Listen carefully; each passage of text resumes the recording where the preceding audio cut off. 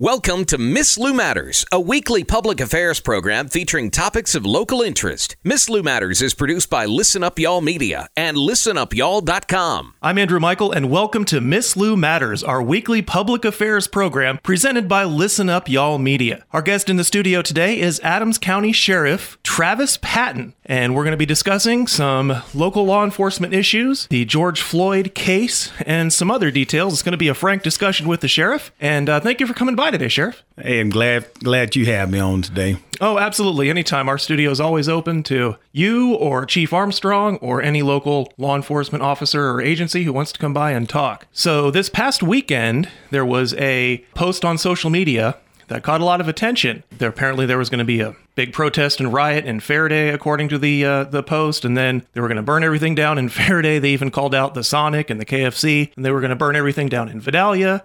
And then they were going to come across the bridge and burn everything down in Luth Mall in Natchez. And obviously, none of that happened. You wouldn't be here if it did. And I did notice that it seemed like there was very good coordination with law enforcement on both sides of the river between Adams County Sheriff, Natchez Police, Vidalia Police, Concordia Parish Sheriff, Louisiana State Police, Mississippi Highway Patrol.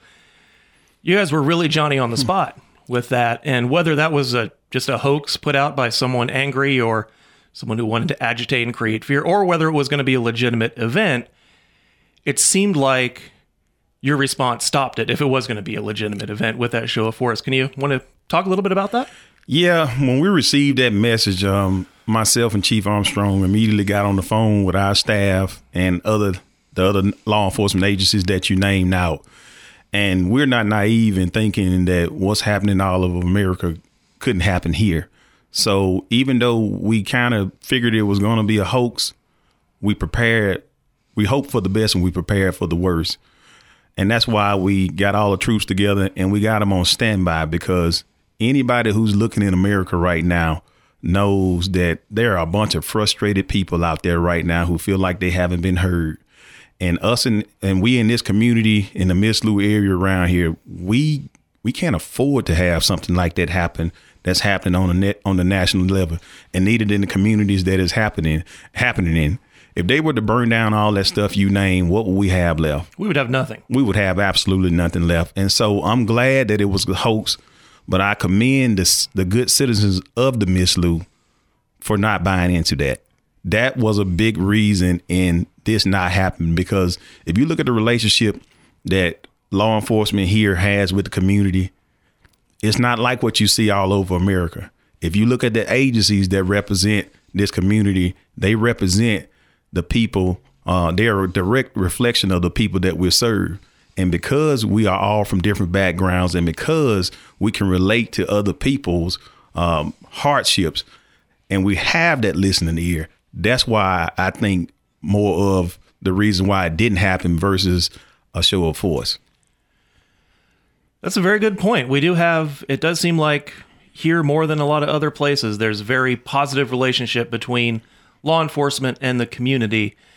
And that's a hard thing to build. It is. But in 2016, we promised everybody that we were going to build a relationship with our youth and we were going to connect our communities from day one. And since 2016, since my staff and myself have been in office, that's what we've done. It's not a single school in this part of the state that we probably hadn't been in, speaking to the kids, encouraging them, letting them see us and letting them know there's a different way to reach the same goals they have. And because of that now, they know who they are. They begin to take an interest in politics, take an interest in the law enforcement, and see us for more than what the rest of the world want to paint us as bad guys. What those guys did up in with George Floyd and the Arbery case and Breonna Taylor and so many others were horrible things. But the reason you don't see that here is because we pride ourselves on being the heartbeat of Adams County.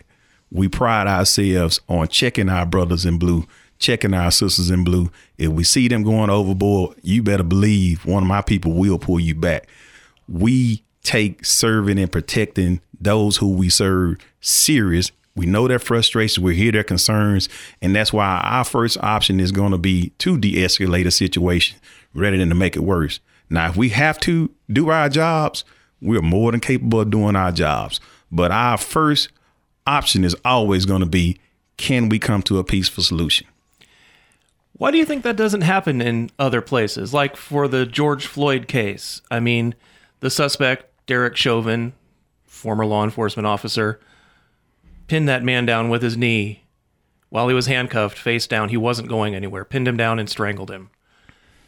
And in those videos, which are so disturbing and so horrible to watch, you see there were other officers around Officer Chauvin, and they just kind of stood there. Why didn't they...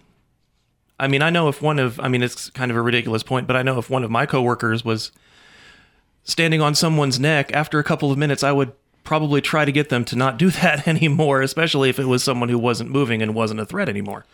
You know, when you ask that question, there's so many layers to that. But the reason why I personally feel like that didn't happen is because of the culture of the environment. Okay. Those officers there, you know, apparently they must be sticking to some kind of code.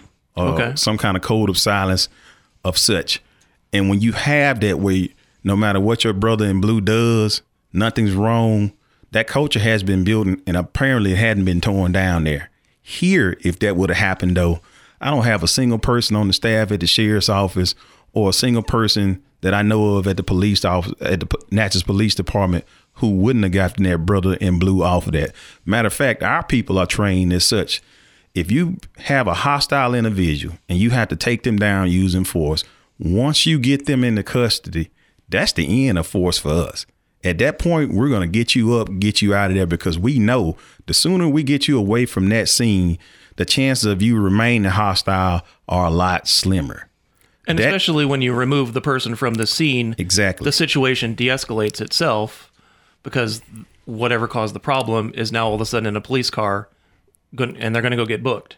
That's true. And the other reason why I think that happened is because in some areas, in some places, they have unions in place. And I don't know if Minnesota is one of them. They have police unions in place that protect so many rights of the officers.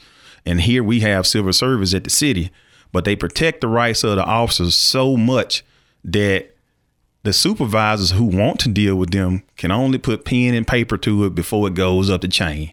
And a lot of times those systems, just like any other system in America, have been manipulated to the point where good chiefs and good sheriffs in some places, because it's not the same all over, can't get rid of bad apples because of systems that have been put in place to protect the officers' rights. Unions and union contracts. Union contracts and civil services. Yes. Like me as the sheriff, right, at the sheriff's office is at will employment. At our city police department, you know, when they go through discipline, try to give people time off and things of that nature, you know, people can appeal it through civil service, and it's a whole nother board that has to see that. Okay. But that when you learn that system, as well as some of the officers have learned it nationwide, you can pretty much stay on the job while the chief and the sheriff is gone, if you know that system well and how to beat it. And that guy had 18 excessive force complaints in the George Floyd situation. There is no way in the world that guy should still be wearing a badge. Oh, I agree. I 100% agree. And I think that's what creates so much frustration amongst the everyone that's been watching this case is, why was this guy still allowed to have a badge and a gun? And on that subject of officers that are discipline problems, when they get, should there be some sort of nationwide registry or blacklist when an officer gets fired, say from one law enforcement agency for behavior, to make sure they don't move across the country and join a law enforcement agency over there and perpetuate the process? And again, it comes back. I agree with that. And what it comes back to is civil service and unions. And a lot of times what will happen is when these officers get in all this trouble and they bring their attorneys in to appeal these cases and fight them, a lot of times it's just easier for the chief or the sheriff to allow them to resign rather than to terminate them from employment. Okay. And that's how these bad apples are constantly pushed on to other agencies. Okay. Now, me, on the other hand, if people call me for your reference and you've done something that's out of character, that might violate somebody's civil rights, or you having behavior issues, I'm going to be frank and blunt about it and tell them exactly what you did because I don't want bad apples passed on to other agencies to pass those problems down the road. If you don't have enough honor, integrity, and values to uphold the oath that we swear in every 4 years at the sheriff's office and every time you get hired as a police officer, if you can't uphold that with us, I don't want to see you going anywhere else to put that burden on any other leader. This must be very frustrating for you when situations like this happen. And we talked about the trust that your office and Natchez Police, through Chief Armstrong's leadership, have developed and earned in our community. And it seems like when that trust gets broken, it makes everyone's job that much harder, because if people are afraid to go to the police officers and report a crime in their neighborhood, if they're afraid to, then it's just again, everything's going to perpetuate and nothing's going to get better. And that is true. It does make it tough on us when one of our brothers in blue do this. And it becomes, one, when they do it, but two, I'm so glad and grateful for videos these days, because the video tell an unbiased story. But for us, I really wish it was more isolated to the individuals that have done it versus casting a broad shadow. Right. Of course. But the reason why it's not, because people who sit in seats like myself have not been stepping up and saying what they need to say in the past. And that's why I made it very clear to my officers and my staff when I met with them and everybody that I encounter, I don't condone anything those officers did in that video or any of the other ones that were like that. And we pride ourselves on saying, this is why we train. This is why we do what we do. This is why we give our free time to people that we're not even paid for to attend community events, so we can have the relationships, understand the people we serve. So if something like this were to begin to brew, we can de-escalate it because we already have a relationship built with the community that we serve. It's important. And when it comes to day in, day out law enforcement work, I'm sure just like everyone, you have good days and bad days. And, you know, my bad day is a computer locks up and we have some dead air for a couple minutes. You guys have much, way worse tough days than I do as a radio guy. And it sounds like your office, as much as possible, is offering continuing support to your law enforcement, to your officers. You know, mental health support, maybe paid time off if the budget is there and the schedule works. Seminars on ways to, improve your law enforcement practice techniques and things like that. It seems like your agency is very good at that. Is that something that other law enforcement agencies need to look more into? You just hit it right on the head by saying that we do have therapists on contract with the sheriff's office, that if any of my officers feel the need to go and lay and talk to somebody who's not in a uniform, they have that outlet. And I think that needs to happen more often with all law enforcement agencies, as well as reviews such as evals on their performance. Okay. That's something that we started at the sheriff's office too, to let you know where you're standing for its promotions and how your everyday work is being presented to the supervisors. But I think mental health is a huge part of it. And that's one of the things we put in place even before we hire officers now. We make them go through a mental health evaluation to see if they even have the personality type to put on that badge. Because when you have the power to take somebody's freedom or take their life, I don't take that lightly. And seeing what I've seen nationwide, we're tightening down even more on the application process to make sure that we're screening out the bad apples and we're getting people who actually love this community. And I think what you're saying is a lot, getting back to our original point, giving officers the opportunity to talk to someone, someone that isn't on the force, someone that isn't related to them, an independent, non-judgmental counselor. I bet that probably helps. It does. And we also have chaplains that they can go and have ride with them, or they can go see. We have one of the preachers here, one of the pastors here in the community. He comes up the first Tuesday of every month, has a word with the staff, anybody who chooses to be there, and then he prays for us. Oh, wow. I think that is so essential into everything that we do, because we are supposed to be the strong ones. Right. But when you see people getting killed who don't deserve it, lives being taken, you see the frustration that can even make the strongest people weak sometimes. So I appreciate that those pastors who come through and give us those encouraging words of prayer so that we can remain focused and vigilant of the task at hand. And that helps us stay grounded to the point where we're unbiased. If you look at the makeup of the sheriff's office, we don't care about your race, color, religion. We don't care about what your sexual preferences are. We care about people. And that's why you see it on all of our cars. You see it on there with the heartbeat of this community for a reason. We take that to heart. We believe that. And part of that is staying grounded in the word. Well, I mean, mental health and spiritual health. I mean, it's both. Hand in hand. They tie in together like peanut butter and jelly. They do. Mean, you a lot of people would argue you can't really have one without the other. Otherwise, it's like only wearing one shoe on your foot and being barefoot on the other one. And we haven't had any. We had whether it was going to be a hoax or a legitimate threat over the weekend. Right. We'll never know. But we haven't had any local marches or sit-ins or anything like that. And I know if we had one, I've seen a lot of law enforcement officers, chiefs of police, sheriffs meeting these protesters and marching with them. Or I remember the chief's name escapes me, but the Ferguson. I remember the Ferguson case. Mm-hmm. The chief there took the lead in the crowd, held up the Black Power fist, and I mean that was a really I can still picture it. Yeah. And I mean I got goosebumps all over just thinking about that. That was such a powerful image.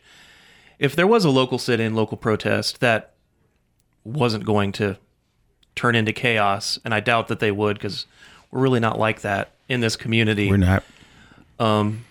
Would you lead? Would you march with marchers, or would you and your officers maybe take a knee to show a little solidarity? Andrew, I would do both. Okay. If I'm being honest with you about this and being honest with the listeners here. And I think, when you look at the Kaepernick situation, so many people took that on so many negative terms. But if we really looking at that situation, at the end of the day, he was just trying to let his voice and everybody else is being heard, regardless of what you feel by the flag and all that. I'm not speaking on all that. Right. He was just trying to be heard. I respect the flag just like everybody else do. I put my hand over my heart every time I hear the pledges of allegiance. But he was trying to bring attention to a problem. And that people got so unhinged over that. And I get why, because there's that disconnect. When you are away and you're in your own little corners and your world is perfect, you don't understand those people who are going through the turmoil. But I believe what happened here is a direct reflection of what him and many others who began to speak up were trying to bring to the forefront now. They were trying to prevent riots, looting, which I don't condone any of that. Nobody does. Peaceful protests, I'm all for. Rioting and looting, you need to go to jail. Right. Period. Right. But it brought a lot of attention to the conversation that could have been had then. Correct. And so now when I see those police chiefs and I see those sheriff, I've heard some people say, oh, they're being soft. No, they're being intelligent, caring leaders that the communities deserve. So when I seen those police chiefs and those sheriffs kneeling down, I was thinking, oh, my goodness, somebody has finally gotten it. Right. They have finally gotten it that all people want is to be heard and to seem like you remotely care. It's empathy. It's empathy. Exactly. Empathy at its finest. And what better way to show it than one of the incidents that caused so much turmoil across America. So much. So I respect those chiefs who got out there and marched. I respect those sheriffs who got out there and did what they did. And if a peaceful key word, yes. Let me make this clear.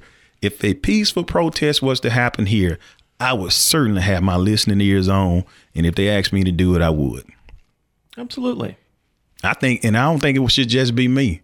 I think it should just be leaders from all over Whoever the community. wants Nobody should want to see their child go through what happened to what happened to George Floyd and some of these other folks. And I'm just going to be frank and honest about another thing. Okay, please do. When you looking at the entire picture and nobody wants to talk about race and other than that, it's a tough. It is. It's a tough subject, and unfortunately, I think that avoidance of the topic exactly has then created this divide where we can't find a middle ground. That's correct. To be open. I mean, I grew up in California, so I only know, when it comes to race, I have a lot more Hispanic friends than black friends. I've only lived in Mississippi for 5 years. And I mean, I love living here. And I've made a couple of wonderful black acquaintances, employees here, and some radio friends in the area. But most of my friends are especially radio friends. A lot of them are Latino men and women. And, they used to tell me stories about getting felony stopped. And, when we were, 21, 22, 23, we kind of laughed it off. But now that we're in our 40s and a lot of these guys have kids, especially young teenage boys, they've had to have some very serious conversations. Yes. That I know me and my dad didn't have. My dad's basically he said, don't do anything stupid to get pulled over. And if you do, just, turn your radio down, say yes, sir, no, sir, yes, ma'am, no, ma'am. Have your wallet and your registration sitting there on your dashboard ready, and you'll be fine. And I know it's a completely different experience for black and brown and Native American people. And yeah, that divide is, people are so scared. I think, is it because people are so scared of being judged or being called racist because they maybe say something a little awkward or obtuse while having the conversation that they didn't mean. Right. They didn't mean any harm by it. You think maybe that's where this divide comes from? This sort of uncomfortable, that makes us avoid having the conversation entirely. And I do think that's where a lot of the divide comes in. At is people wear their feelings on their shoulders when it comes to this subject. You've had so many other things happen here in this community where people have had that tough conversation, even with the taking the Proud to Take a Stand monument and things like that. But all sides need to come to the table with an open mind and have that conversation, because you know what, and the reason why and the reason how I'm able to gauge that is when I look at my kids and I tell them that you got to be above average just to be seen as equal. Right. Are we really where we need to be? Why can't you see me as a human? You see them as a human and look at our whatever we've done on the same light. But until we have to stop doing that, we need to have this conversation so we can level that playing field, if that makes sense to you. I agree. I 100% agree. Is there anything else you'd like to discuss while we're here? I just want to say to the community that are listening out there that I don't want to look at this as a black and white issue myself. Okay. And I want to look at this as a human heart issue more than anything. But I do want to say, for the people who I've seen and talked to throughout this community, that I applaud them not joining in with the hate, but joining in on there needs to be talks of change and things that we need to re-examine ourselves here. I applaud them for being receptive to the sheriff's office and the police department, trying to reach out to the community and opening those doors to build those relationships. And I want to say, don't forget that the people you serve are not what you're seeing up in Minnesota and California and all these other places. Right. We love this community. We care for this community. You live in this community. We live in this community. So I'm asking, if you do anything, do it peacefully. Remember who you are. Don't lose your civility during these times of crisis, but let your voice be heard and you push for change. But be that beacon on the hill to where the rest of these communities can look back at and say, whatever they're doing in Adams County, they're doing it right. We don't need to be on that side of history where we're burning down buildings and because police Natchez has stations. some rough racial history. It does. I mean, we're sitting here on the grounds of what was one of the largest slave markets Exactly. in the Western Hemisphere. You and I are talking right now as equals. That's true. And that's a pretty powerful It is. a pretty powerful statement. But that's progress too, though. That's big That progress. shows how far we have come. Oh, so agreed. to the citizens in Adams County, we don't need a setback. Right. We don't need a setback. So I applaud them for voicing their concerns, push it through the lawmakers, but don't resort to violence. But push everything you need to do to make sure change happens. Well, Sheriff, this has been a wonderful interview. I thank you so much for coming by. Sheriff Patton, Adams County Sheriff's Department. You guys have a Facebook page We do. and phone numbers and websites and all that stuff, right? We have Facebook, AdamsCOSheriff.org is our website. Okay.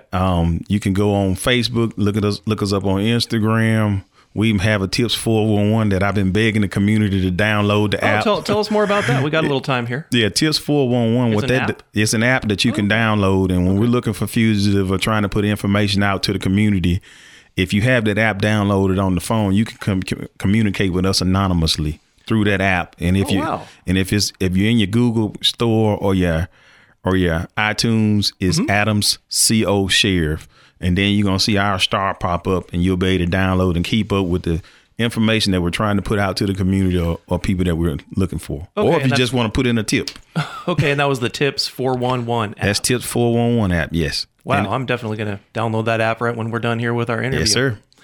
All right. I know you're a busy guy. I know you've been going through a lot. Thank you so much for taking some time out of your day and talking with us here and our 5 radio stations and our wonderful community about what's going on. I think we covered a lot of ground in a very short period of time, and I appreciate you for coming by. Thank you very much, sir. Thank you, Andrew. I enjoyed it. I enjoyed it too.